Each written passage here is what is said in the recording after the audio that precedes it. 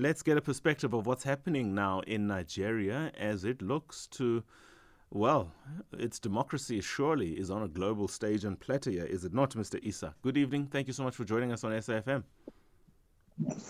Hi, good evening, How are and you? thanks for hosting me. I'm good. What's happening in Nigeria? What's the latest that you can share with us? Currently, we are currently announcing results by states. We have 36 states and Federal Capital Territory, and currently results are being collated at the National Coalition Center in Abuja, where returning officers from various states in Nigeria come to Abuja and announce results from their states. And so far, we've announced about 25 states thereabout. I need to confirm that.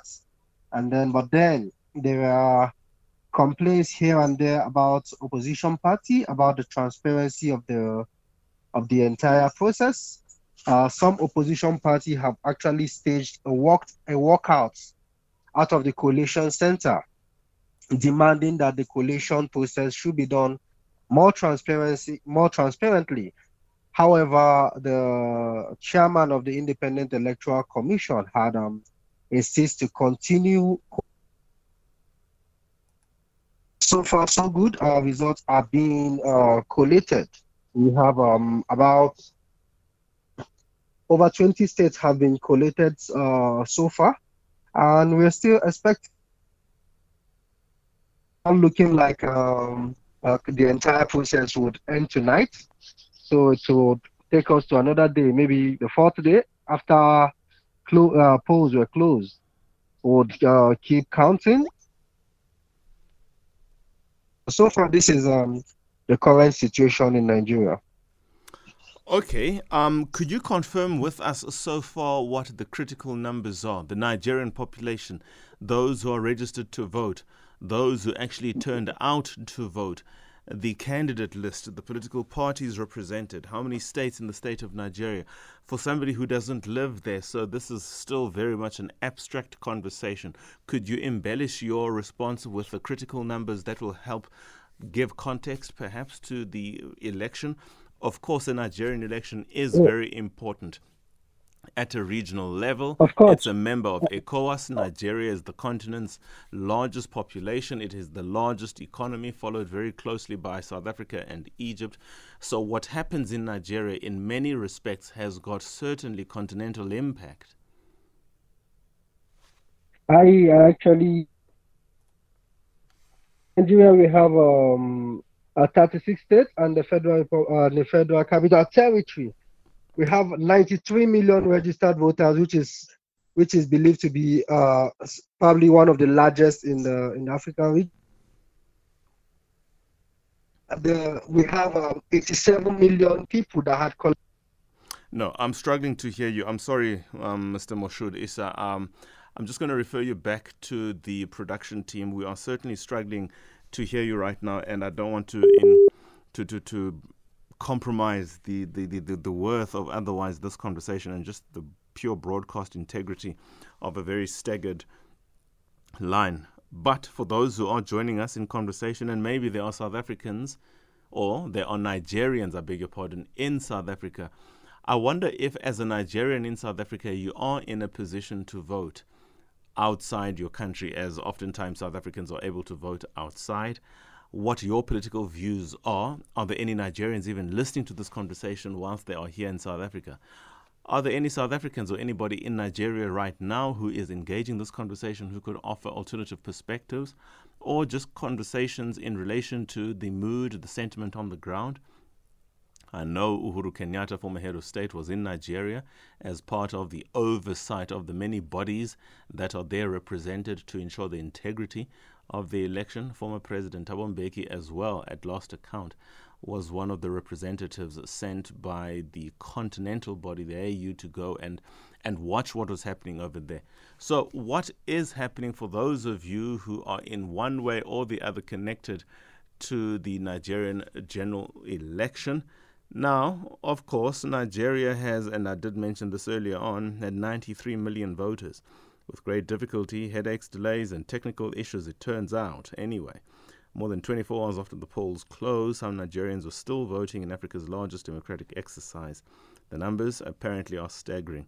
Nigeria has just shy of 177,000 polling stations or units, and voting passed without incident, at least that's the report, in the majority of them. That, however, has been, it is reported, overshadowed by widespread reports of delays, technical issues, and attacks and voter intimidation in some polling stations. Now, I wonder if Moshood is back on the line. Mr. Isah, are you there? Yes, I'm there. Yeah, let's hope the line will persist now. Can you, as I'd asked previously, just to recap, give us the critical numbers that will give us a better impression of a Nigerian election, the magnitude of it all, and the critical detail that lies on the balance following this general election? Okay, so like you had initially said, we have 93 million registered voters. However, we have 87 million people who had collected their permanent voters card. The permanent voters card is the card that enables you to vote on election day. Without your permanent voters card, you'd not be able to vote. So we have 18 political parties. So we can say we have 18 contestants contesting for this presidential election, out of which only one female. The remaining are male. Remember, in 2019, we have 91 political parties. After the 2019 election, we were able to reduce the number of political parties based on the fact that many of those political parties did not win any election. We had to deregister those political parties. So we have 18 political parties. However, among those 18, there are 4 candidates who are considered at the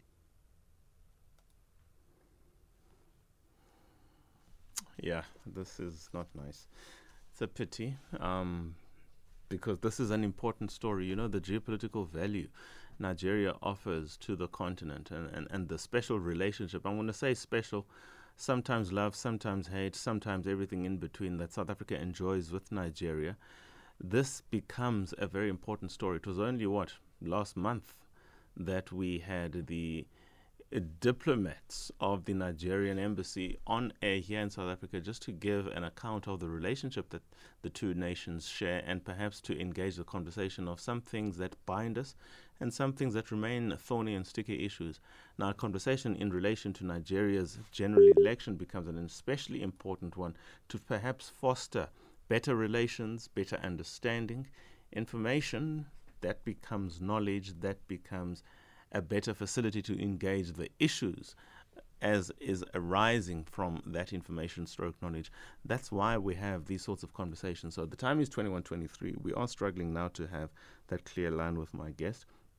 Let me read for now this message with the hope that we can field a call or two as to what impressions are made by the Nigerian general election on you at home, ordinary South African folk. But I'm especially minded to ask for participation from the Nigerian community that is in South Africa and is listening to us. A message: Songezo, the opposition parties in Nigeria are playing a dangerous game, as people can't expect to win votes due to Facebook and Instagram and Twitter.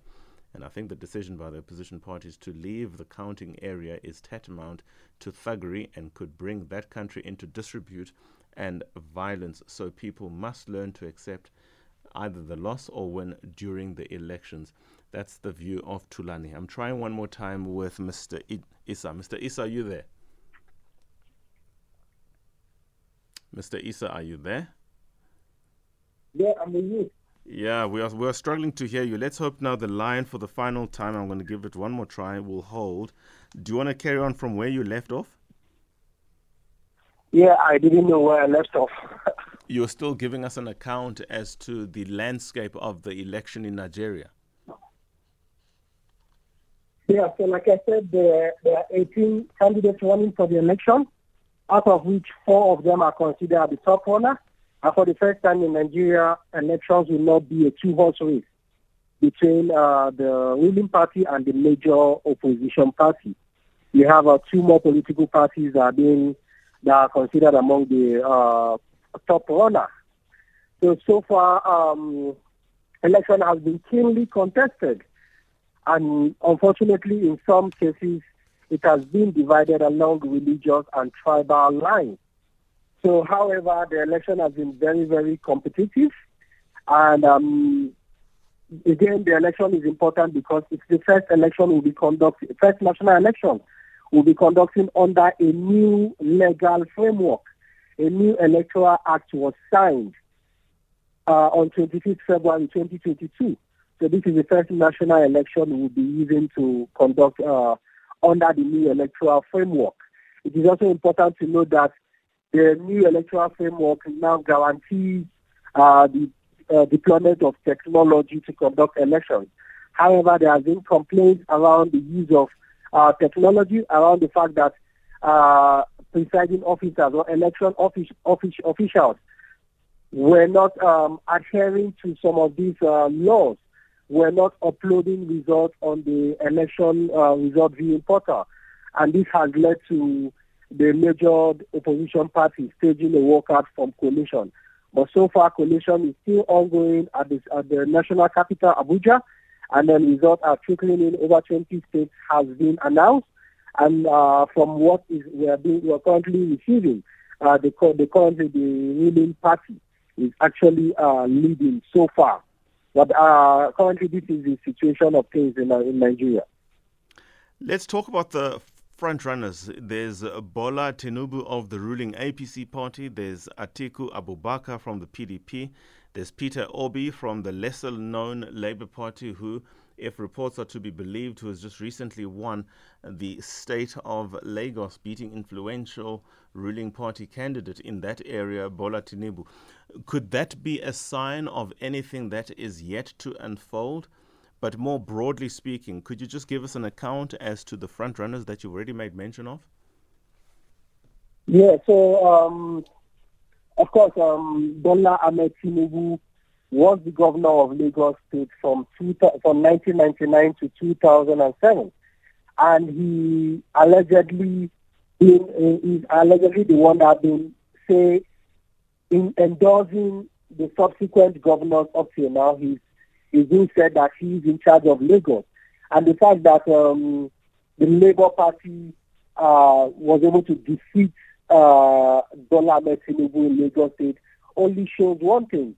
Only confirms that there is increased consciousness among young people wanting to vote, and then a lot of activities happened in the last couple of years. There is what we call the End SARS protest. It was a protest against police brutality. It went bloody, and it was the major highlight of it was in Lagos, where young people were reportedly attacked. So this may have impacted on people's voting decisions. And currently, there is also the issue around the scarcity of Naira notes. Nigeria had recently redesigned its currency, and then, however, the new currency has been scarce, and people do not have access to it. And this has had some level of backlash on the ruling party, and it has impacted on people's voting decisions.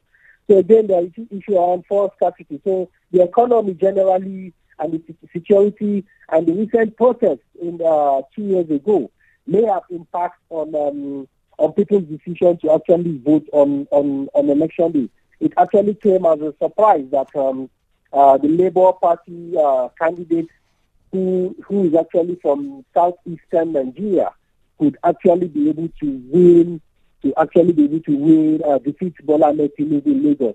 It's also important to add that people mainly from southeastern Nigeria are mainly domiciled in Lagos. They are known for their business activities, so they have a good number of them in Lagos. So we didn't be surprised again that they came out in mass to vote for the Labour Party.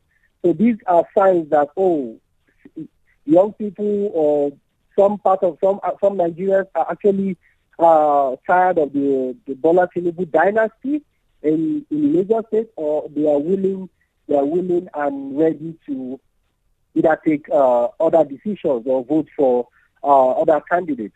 So this is the situation as regards to how Labour Party defeated the ruling party in the Lagos State.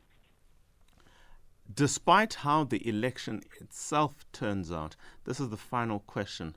What remains as a challenge for the candidate who will prevail as president for the state of Nigeria? Let's talk about Nigerian economy. Let's talk about Nigeria's standing in the region and on the continent, and perhaps where she can exert her influence, she being the nation itself, exert her influence as a big country on the continent and one that has got an important role to play in the continent's development. And of course, some of the very systemic issues that Nigeria continues to be plagued by, particularly its public administration. Do you want to share some light on that, or shed some light on that? I beg your pardon? Yeah, sure. Importantly, the country has been battling with the array of insecurity, ranging from terrorism, banditry, kidnapping, amongst others. It has been a major challenge in the last decade. The contested or campaigned on the mantra of fighting insecurity and corruption, but unfortunately, he's leaving in 2-3 months' time, and the situation has not necessarily gotten better. So the issue around insecurity it has been a major challenge, and whoever would emerge would have his hand full as regards insecurity. And then, of course, corruption has become systemic around all agencies in Nigeria. It's more like a structural issue. It's become a systemic issue, and it's something we actually need to fight. The current president also came in on the matter of fighting corruption. But as people will say, that people will say corruption actually fought back, or the system actually swallowed his aim to fight corruption, because it has become engraved into the system. It has become a major challenge, and this has also affected the economy. Nigeria is among the largest producer of oil, crude oil in the continent. Unfortunately, we still battle to get fuel, to get refined fuel, because we do not have a functional refinery in the country. This is partly due to the fact that people that are importing this refined fuel from other countries have impacted on the system to the extent that we could not either fix our existing refinery or actually build a new refinery. So the country has been battling with issues around corruption, and the economy has been down. And then again, our major source of foreign exchange earnings is actually the crude oil, only the crude oil. Again, we have a lot of opportunities, a lot of raw materials like cocoa, other form of raw materials that we could have harnessed to actually export and make more forex earnings.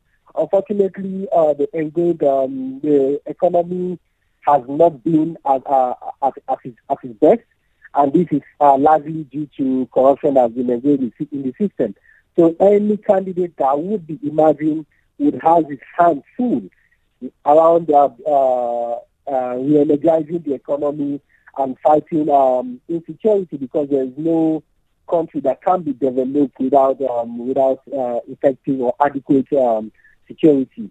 Of course, there are other sectors that have major challenges: the electricity sector, education and health sector. But again, the key issue is around insecurity and fighting corruption and re-energizing the economy, ensuring that the country has a high gross domestic product, ensure that the country, the value of the country's currency actually becomes better. At the moment, we have the naira, the Nigerian currency, the naira is like 700 naira to $1. This has become also a major challenge when it comes to importing products, which would make those products more expensive, unfortunately. So that anyone that would emerge has a handful around fighting corruption and actually fighting insecurity in Nigeria. Fantastic. Thank you so much for your time there, my brother. We certainly do appreciate your time, and It's a pity we couldn't quite get the full-on conversation because of the technical challenges. You tried your best, we did too, and that's as much as anybody can be required to offer. Mr. Moshood Isah Media Officer at Yiaga Africa, giving us an account of the latest developments in Nigeria following the closure of the polling stations as they take to the general election, and some of the issues that certainly shall be faced by the incumbent not long from now when he is confirmed.